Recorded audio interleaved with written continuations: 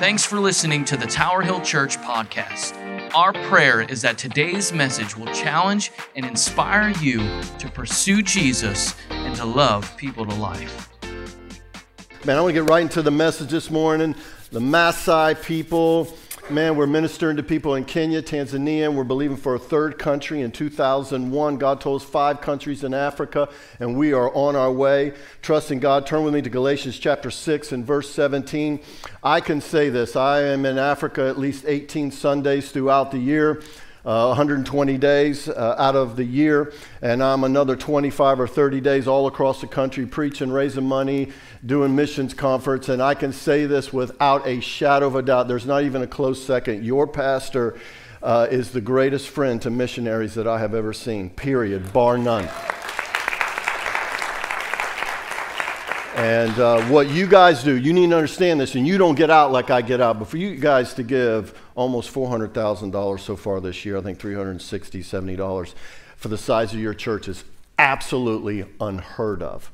That is a miracle from God, amen?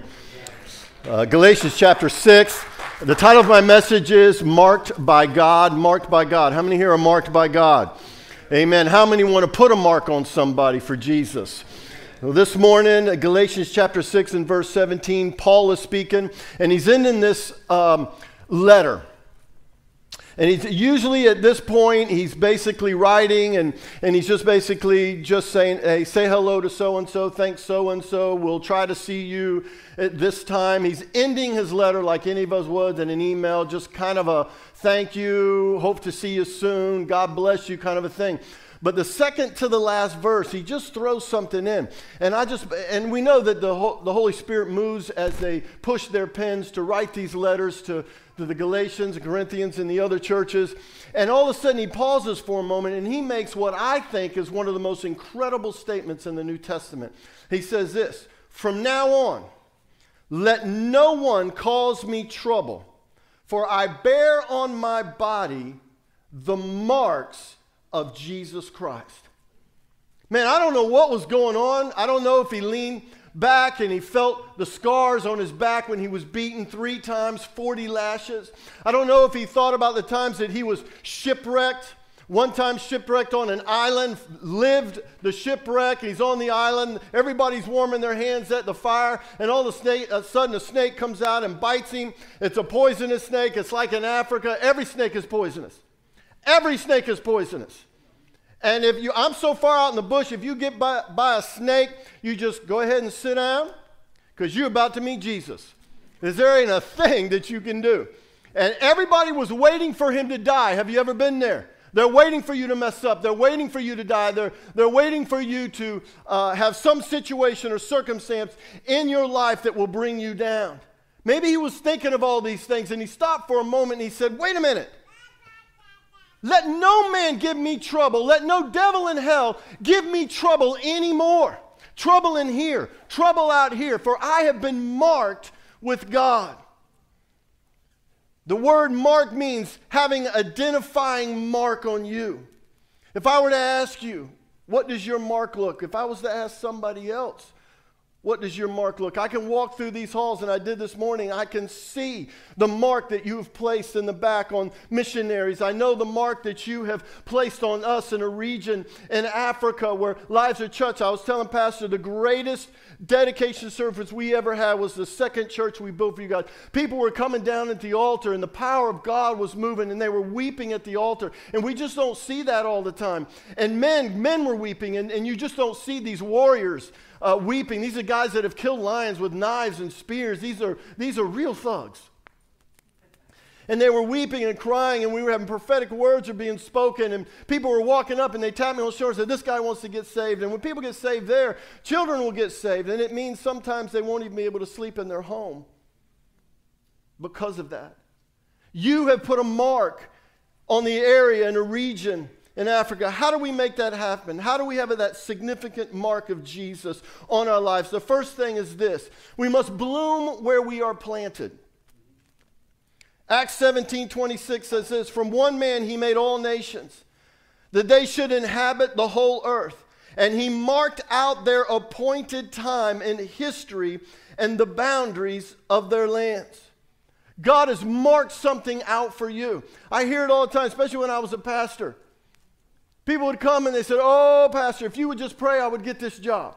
This is the job. This is the thing I've always wanted to do. This is the perfect situation. All these people have put in their resumes. If I get this, it'll be a miracle. Oh, pastor, if you could just pray. If you could just pray. And then they get the job and they're all excited. 2 months later, it's now a prayer request. Oh, this job, I don't know why God put me here. It's horrible. I don't know what I'm on. If you could just pray me out or pray these people to change.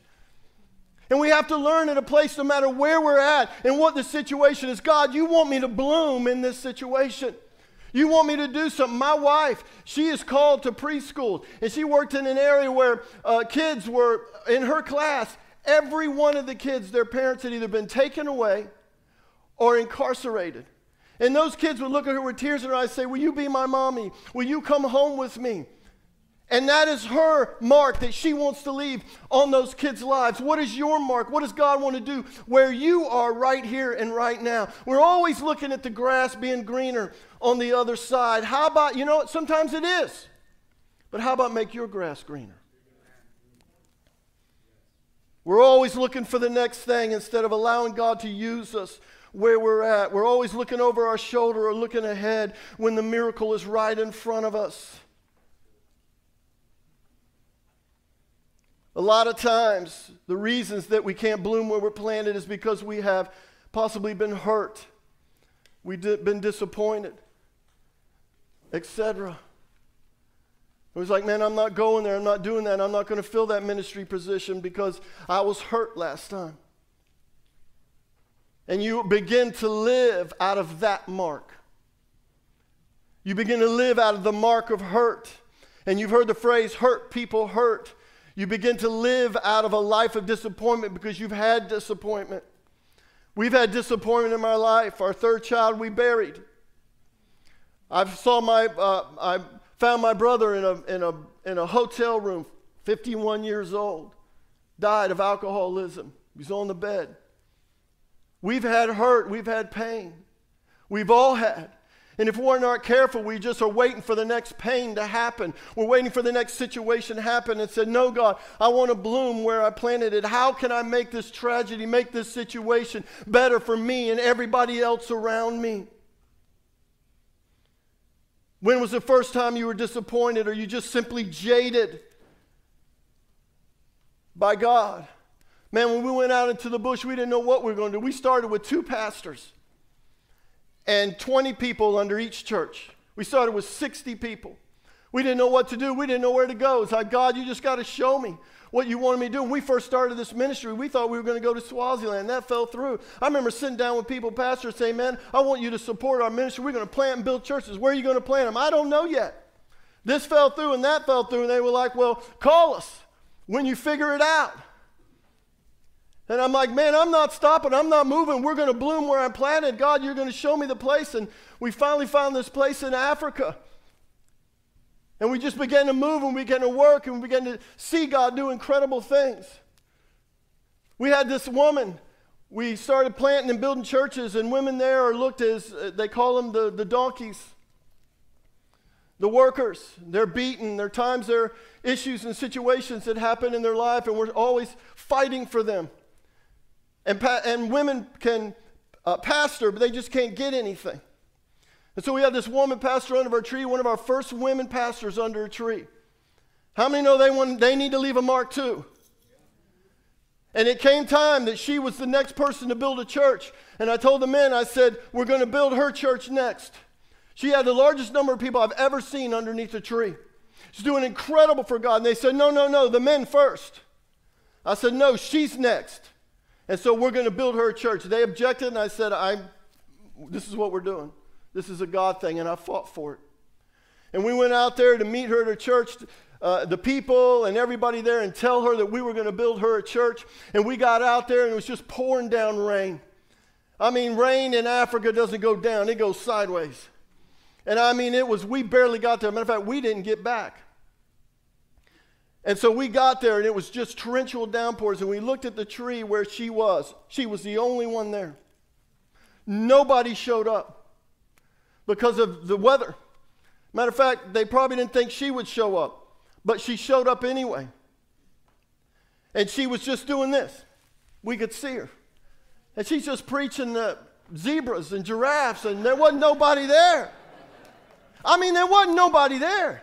Now, if you walked in and your pastor was here preaching and there wasn't nobody there, you'd kind of go, oh, Gary's losing it. And we got up there and we walked up behind her. It was raining. We got our coats on, our hats, and we're walking through, and we're just sitting behind her, and we're listening to her preach. She didn't even know we were there. And I looked at my ministry partner, and I said, well, what is she saying? He said, she's preaching on the faithfulness of God. Whew. I looked at that, and I said, I'm not even saved. I don't even know Jesus. And we built her that church. Matter of fact, it was the largest church building we ever built. And here she is, blooming where she's planted. Doesn't matter the circumstances, doesn't matter the situation, doesn't matter what's going on, doesn't matter if anybody shows up. She's going to keep preaching the faithfulness of God. Why? She can preach the faithfulness of God because she was living the faithfulness of God. She said, I'm going to bloom where I'm planted. I'm going to believe God for miracles. I'm going to believe God for signs and wonders. Sometimes we're defined by the mark of God by whatever is going on in our life or whatever we're going through. And so if we're going through disappointment, you identify God through that disappointment. In other words, now he's the God of disappointment. I didn't get that position, so he's the God that's wrong. He's the God that's late. He's the God that doesn't care. He's the God that doesn't heal.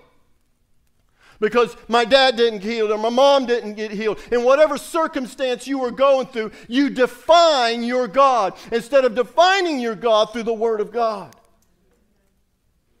John the Baptist, he literally watched Jesus baptize the Son of God, lifted him up, and a dove come down from heaven, and he hears God say, "This is my Son, whom I am well pleased." He hears it. He sees it. How many know that would change your life forever? Wouldn't it? You'd serve that man till you died. John the Baptist is in jail. He talks to the disciples. You go to Jesus and ask him, is he the one? Is he the one?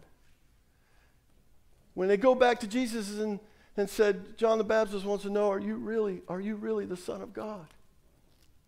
He says, tell him the blind eyes are open, the ears are here, people are raised from, tell him it's still happening. What took place in John's life that here he is going, I just baptized Jesus, I heard God speak audibly, to, is he even the Son of God? I'll tell you what happened. Jail happened. Circumstances came in, and John allowed that circumstance to define Jesus instead of what he knew was truth. We had a pastor, his name was Pastor Daniel. He's probably one of my favorite pastors that we have. We have hundreds of pastors that we oversee now, and we have fellowship. And like I told you, we started with two. One was Pastor Musa, one was Pastor Daniel. Pastor Daniel was the first person that I ever met out there. Matter of fact, we were going out to his place, and we were going to meet him. And this would possibly be the first church that we were going to build. And so we went out there, and we didn't even know this is where God had called us. We had a Macedonian call. We thought it was Swaziland. Someone said, come to Kenya. There's churches that need to be built. There's people out there. We can make it happen. And I said, okay. And I went out there. And so we were still waiting to hear from God. God, is this a place? One of the prayers I was praying said, God, show me the place where I can die. Show me the place, God, where I can be planted and I can bloom for the rest of my life, Lord. And so we got there, and they sang music, and we ate goat and drank Tai Chi tea. And we were sitting there, and he pulls out his Bible. And he pulls out this piece of paper. I still have it. It was old, and it was tattered, and it was all messed up. And it had writing on it. And he began to talk to the interpreter, and he said, 20 years ago, God gave me a vision that a man was going to come and was going to build us a church. God gave me the dimensions. He wrote down the dimensions, the size, right down to the little stage. And he held on, it was in Bible school, and he held on to that thing for 20 years. It had been 20 years, and he had prayed every day for that church building. When he started that church, it was 13 years. He had waited 13 years underneath a tree every Sunday, no matter what, preaching. And he pulled that thing out and said, God, I don't know how you're going to do it. They don't have the money to build churches. We have to do that for them. And he shared this with me, and he showed it to me. And we had already had the churches designed that we wanted to build. We had the dimensions and everything exactly. If this was going to work, this would be the perfect size. We had done our homework. We had done everything. And he handed me one that he made for me, and he gave it to me. And I looked at it, and it was the exact same size and dimensions as the churches that we wanted to build. I knew that God wanted to do it. But let me tell you something. We have had circumstances. We've lost well over $250,000 this year. And there's times I've got to go back and say, no, God, you're not the God of my circumstances. You're this God. You're the God that showed me that this is where I was supposed to be. This is where I was supposed to be planted. This is where I was supposed to bloom, God. We built him that church. 7 churches have been planted out of that church. 4 churches have been built. He's got churches everywhere. That whole community is surrounded around his church. He's added on to his church. He raised the money to do that. All this, 13 years, 30 people. Now he's got hundreds and hundreds, actually thousands. Why? Because he says, I'm not going to I've been here 13 years. I've been praying for this 20 years. I'm not going to let it get to me. I'm going to keep praying. I'm going to keep believing until God does something. The second thing is this. You must throw off every other mark. Hebrews 12:1 says this, therefore, since we are surrounded by such a great cloud of witnesses, let us throw off everything that hinders and the sin that so easily entangles. Let us run with perseverance the race marked out for us. What mark do you need to throw off? Man, for me sometimes, I can't tell you how many times I've thrown off the mark of lack this year. God, I don't know how you're going to do it. I don't know how we're going to make this thing happen. We've lost monthly support, and yet God has provided. And 3 weeks ago, I'm like, God, I don't think we're going to have money for a single church next year. We had 21 services canceled. People quit giving. People who said they were going to do, and we were going in 2020, 3 record years in a row. We were going down 220 with every church paid for. Any other church that had been paid for had been gravy. And we come into this season, I'm like, I don't know how to do it. 3 weeks ago, I'm like, Lord, I don't know how you're going to do it, but I know you're going to do it. I don't know how you're going to do it, but I know you're going to. I'm throwing off the mark of disappointment. I'm throwing off the mark. The Bible says those things that acknowledge themselves up against God, we got to throw those things out. We got to remove those things. The things we have to think on, whatever pure, whatever is noble, what is excellent, whatever is trustworthy. Those are the things that we must think on. Always, always, always. And whatever mark it is, even if it's your besetting sin in your life, you've got to throw those marks off so the mark of God can shine through you. We've had those marks. You don't have what it takes. I wish you were more like your brother. Wish you were more like your sister. Wish you could do what so-and-so can do. You weren't as good as the last guy we hired. We hear this over and over when we were just little kids. And constantly, the enemy is trying to put marks on you. I had a lady, I preached this message, she came down the front, she was trembling, 70 years old. And she mentioned me to come, and I came up to her, and I said, what do you want? She said, will you pray for me? I've got this mark of divorce on my life. And I thought, okay, what's it been, a year, 2 years? She goes, it's been 26 years. She's shaking, she's crying, I just want the shame off of me. And I said, man, it's gone. And I prayed for her, and I thought to myself, how could someone carry something for so long? She felt every time I come to church, I feel like people just looked at this as the divorced woman. Most of them didn't even know she was divorced. So if we're not careful, we're carrying this mark that people are like, don't even know. And you're carrying this mark, and this mark is keeping you from doing what it is that God has called you to do. I can't tell you how many people are, 9 out of every 10 people that start in ministry 10 years later quit. Somebody said something, somebody did something, some issue or situation happened, and they just quit, Pastor. They just gave up, and they don't want to go back no more. Their wife was hurt. Man, we've been hurt so many times in ministry, but we're still in ministry because the mark of God is so much bigger than any other mark that the enemy could try to place on me.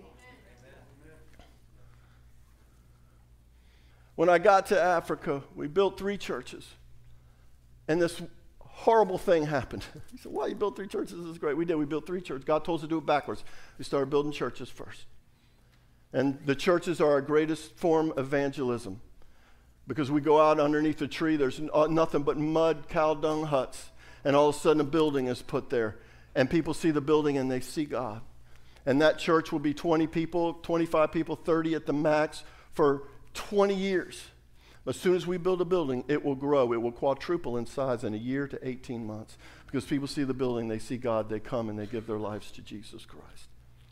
And so we built these buildings and things were growing and we were coming. And they started calling me the rich Mzunga.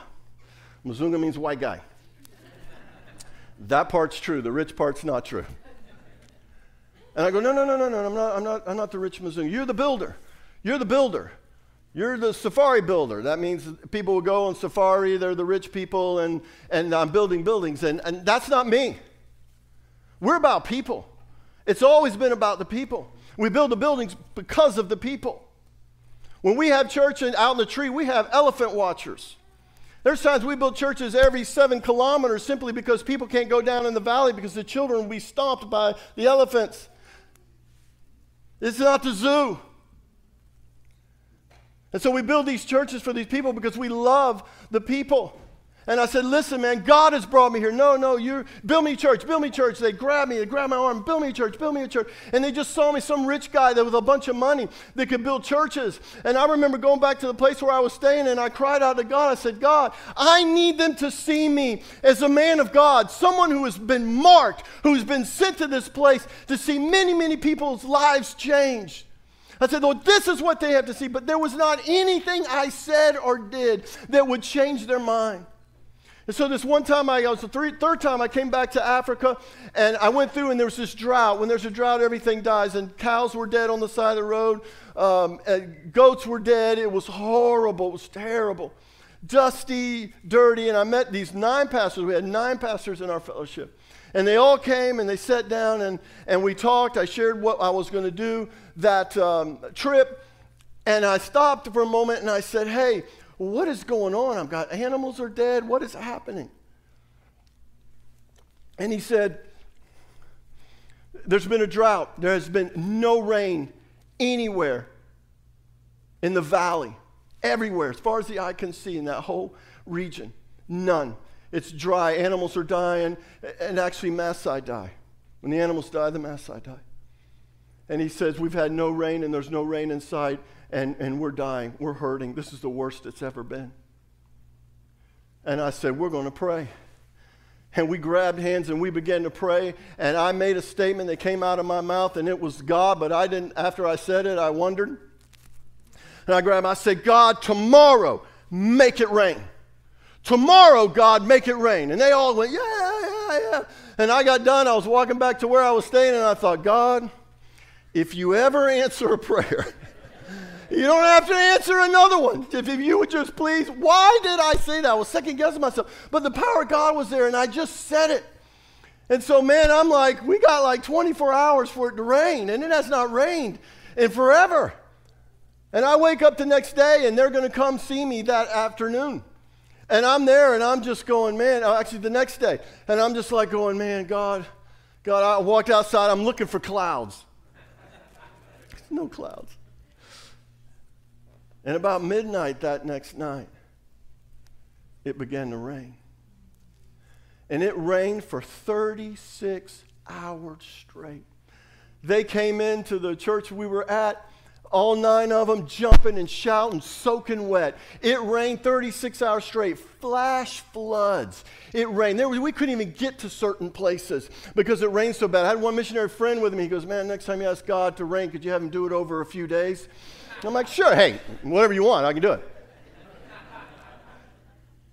And then they came in, and this is what they were yelling. The man of God, The man of God is here. The man of God. See, I could not manufacture that. I could not create that mark. God had to create that mark. But once God created that mark, we never went back. I was going to churches underneath a tree, and people were coming, walking at midnight to come because they heard the man of God had prayed and the rains had come. I'm telling you, when you begin to pray and you begin to trust God and you begin to ask Him for the mark He has placed on you, the place He has called you to, and you begin to pray and you begin to believe and you step out in boldness. You step out in boldness. I've had people look at me and go, dude, you're getting carried away. I go, I serve God. If I was serving me, I wouldn't get carried away because I can't do it. But if I'm getting carried away with Jesus, it'll happen. The third thing is, God has got this. Psalms 105:15 says this, don't touch my anointed. Do them no harm. They are mine and I bear the mark. If you touch them, you are touching me. And I know this is about kings, but how many know you are sons and daughters of the King? And how many know that this was for the king and the king was saying this? But how many know that your kids are more important than you are? And God says, don't touch my marked people. That's the attitude God has about you. No, that He's mine. When the enemy comes and says, no, He's mine. He's been marked. And it breaks the heart of God when we allow some other kind of mark to get on us. In the New Testament, Mark chapter 6, the disciples are at sea and it began to rain and storm and rock the boat and they began to freak out. And this is what the Bible says. They considered not the miracle. They considered not the miracle. They didn't even consider it. It wasn't even a thought to them that maybe God wanted to do a miracle. Maybe God wanted to show up in your circumstance, in your situation, in your tough times and say, I want to do a miracle here. I want to bring blessing here. I want to bring healing into this situation and circumstance. And whatever it is that you are going through, whatever that situation, God is saying, allow me to do a miracle. Pray for a miracle. The definition of consider is think carefully about something or someone, typically before you make a decision. I always think of the miracle before I make a decision. Well, what would God do? How would God handle it? What kind of miracle does He want to do? Now we'll make a decision on that. Not on, this is the worst thing that's ever happened to me, I'm going to make a decision on that. No. God's going to do this. God has got this. Man, I remember we had built churches and we still didn't even have a place to stay. I said, God, I can't do Bible college. I can't do anything if I don't have a place to stay. I have no place to stay. And so I began to pray. God wanted to do something powerful and awesome. But I narrowed it down. I broke it up in little pieces. Because God can't handle your prayer. So we got to break it up into little pieces. So I'm just like, God, just give me a little piece of land somewhere, God. I'll build a little teeny house, God. I know you're busy and it might be too much for you. And I know you can't handle any big prayers, God. And I know you can't handle a big vision, God. And I know you can't handle all that stuff. So I'm going to break it down in little pieces so you can do this, God. And what you do is you create it in such a way that when you look back, you did it, not God. And so we decided, man, and that's what I was praying. And I'm ashamed to say, but that's what I was praying. And the government saw what we were doing. And they came to me and they said, we want to tell you how much we appreciate what you're doing is. We want to tell you that we're so grateful that you're building churches. You know, of all the churches that we have built, I've never paid for land, not once. The government will come in, the community comes in, and they give us the land. And we've made a partnership together, so I will build a building and they give the land. Not once have I paid for that. And so they came to me and said, we want to show you something. I said, okay. They took me to this place called Majimoto. There's a hot springs bubbling up out of it. It's gorgeous. And back in the 1950s, the German missionaries came and with all this money and built this area. They had to get there by plane, little prop plane. And they built this whole area up. And then he got sick and they left. They had more money than common sense. He got sick, they left, and it was abandoned. And the community owned it and nobody was doing anything with it. And they walked up and they showed me this. It was just 10 block buildings. At the time, 11 acres. They ended up giving me 6 more. And they looked at all this and they said, we want to give this to you. I said, you want to give it to me? He said, yeah, we want to give it to you. I mean, like, it's mine, all of this. He goes, yeah. There were houses. There was a clinic. We got a Jason school of 1,000 kids. We got a clinic that people come from miles around. We just put a maternity ward on there so people can have their babies there. All this was given to me. Then I started fixing it all up, and I got it all fixed up. I thought they're going to come back and take it away. Well, 2 years later, they lifted all the deeds on all the property. They do this every once in a while, and they move all the Maasai around because they want to have conservative areas for the animals. Animals are more important. So they lifted the deed on our place. It was owned by the government. When they lifted the deed, they said, what do you want to name it? I said, I want to name it after the church. I want the church to own it. And they do this like every 40 years. And so they literally put the thing in our name. God did that. God's got this. I'm praying for this little teeny piece of land. And I got 18 acres and 10 buildings for you. I got kids that are going to come, award-winning school, 8 years in a row, in everything, in soccer, in academics, in everything. Go Rays. Oh, by the way, I'll tell Tom Brady you guys said hello. Too soon? Job 37:14 says this. Listen to this. Job, stop and consider God's wonders. Psalm 77 says this. I will consider all your works and meditate on all of your mighty deeds. Hebrews 12 says, consider him who endured such opposition from sinners so that you will not grow weary in well-doing. I remember the miracles. I hold that piece of paper up that Pastor Daniel gave me, and I say, God, if you did this, God, you want to do so many other things. We want to build a church every 5 days. I thought that was crazy. People said that's never going to happen. And we started with 3 churches a year. Now 1 is happening every 12 days out in the bush. The 4th thing is this. You need to leave a mark. What is your mark? What are you leaving? I know what Tower Hill is leaving. I can see it on the wall back there. I can see you. I can see what's happening and going on.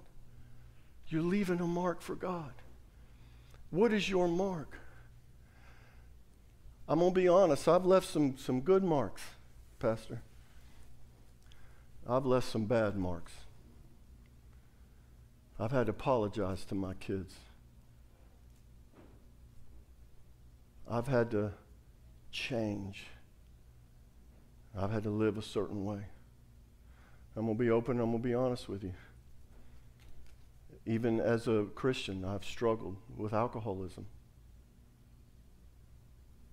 And I have to battle it every day.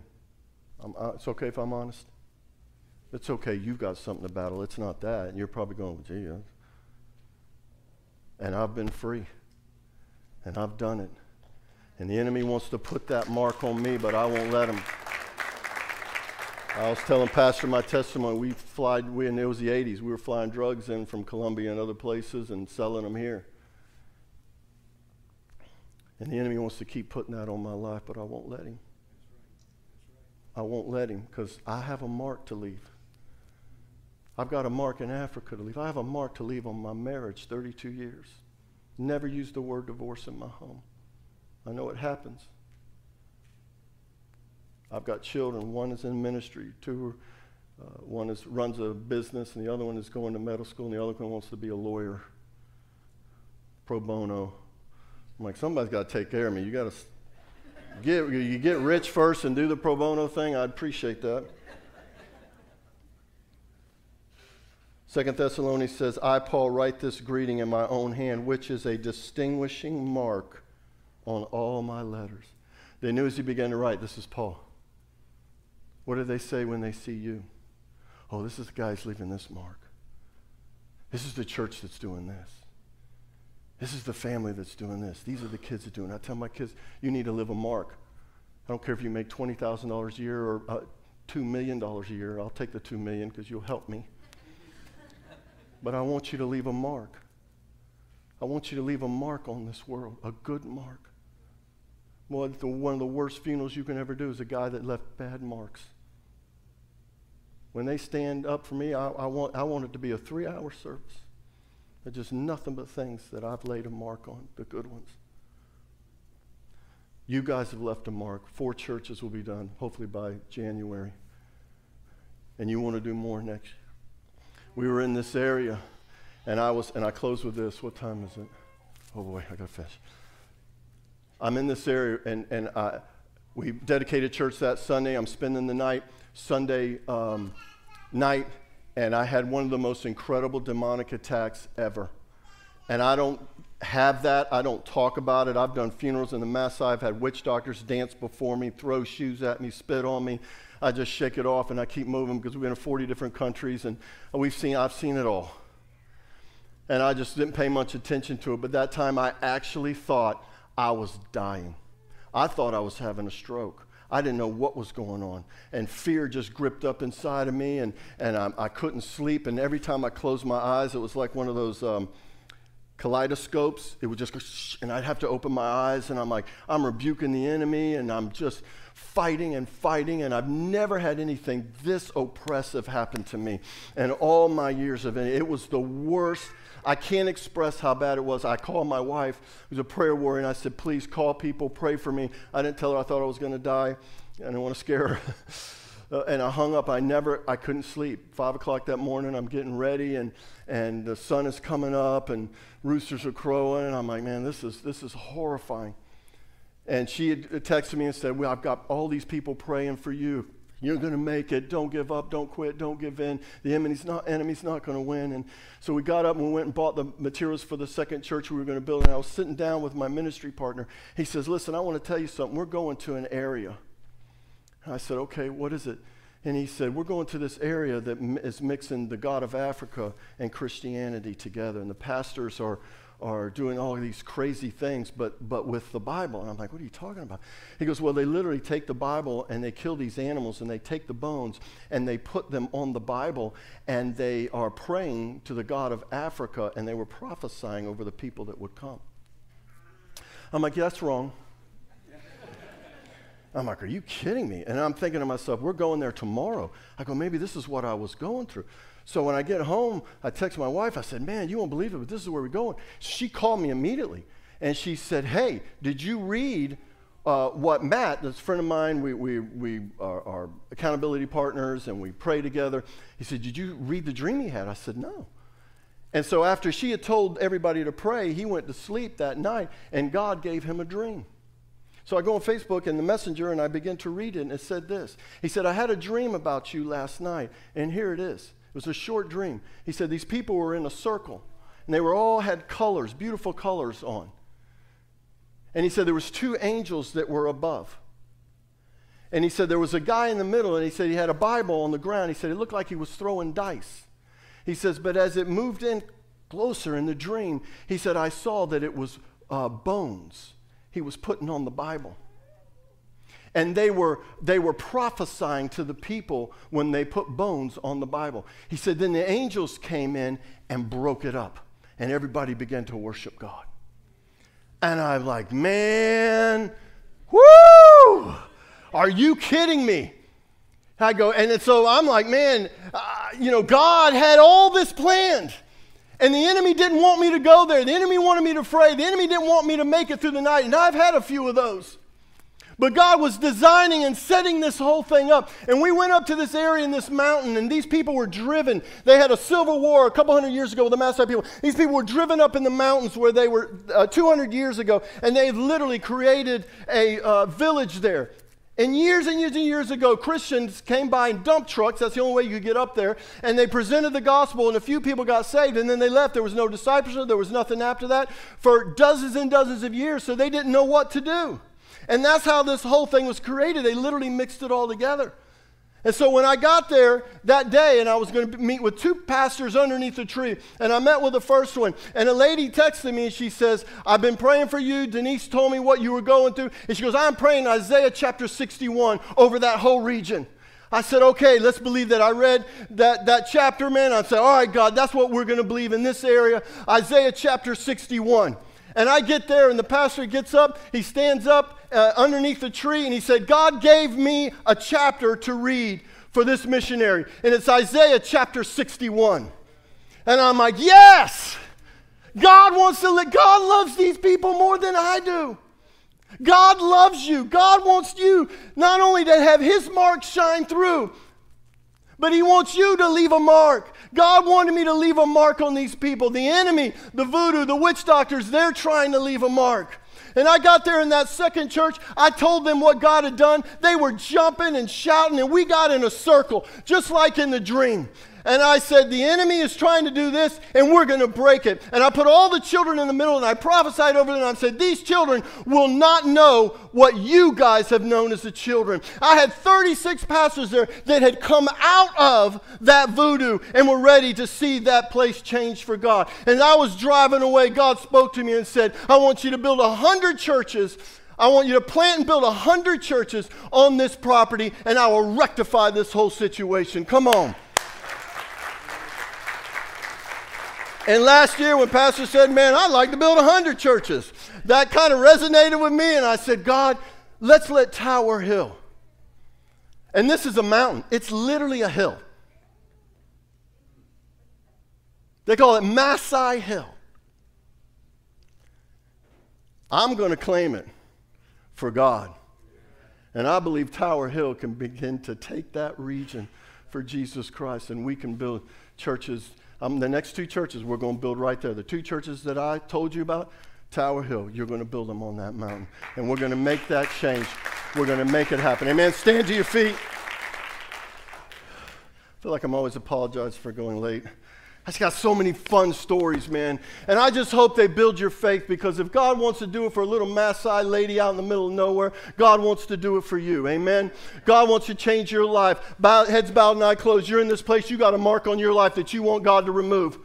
I'm not going to patty cake you. I'm not going to cheerlead you. You either want that mark off or you don't. It's in between you and God. It could be unforgiveness. It could be bitterness. It could be hatred. It could be some mark someone to put on you as a childhood, and you think about it every day. God doesn't want that in your life. Every head bowed and every eye closed. If that's you, lift up your hand right now. I'm going to pray for you. Yeah. Amen. Amen. Amen. Amen. Amen. Yes, yes. Lift them up. Okay, now lift both hands to Jesus. You're just going to surrender that thing to him. You're going to let it go. God is going to supernaturally do it. He's going to supernaturally do it. Father, right now in Jesus' name, Father, remove those marks. Yes. They're not your marks. Yes.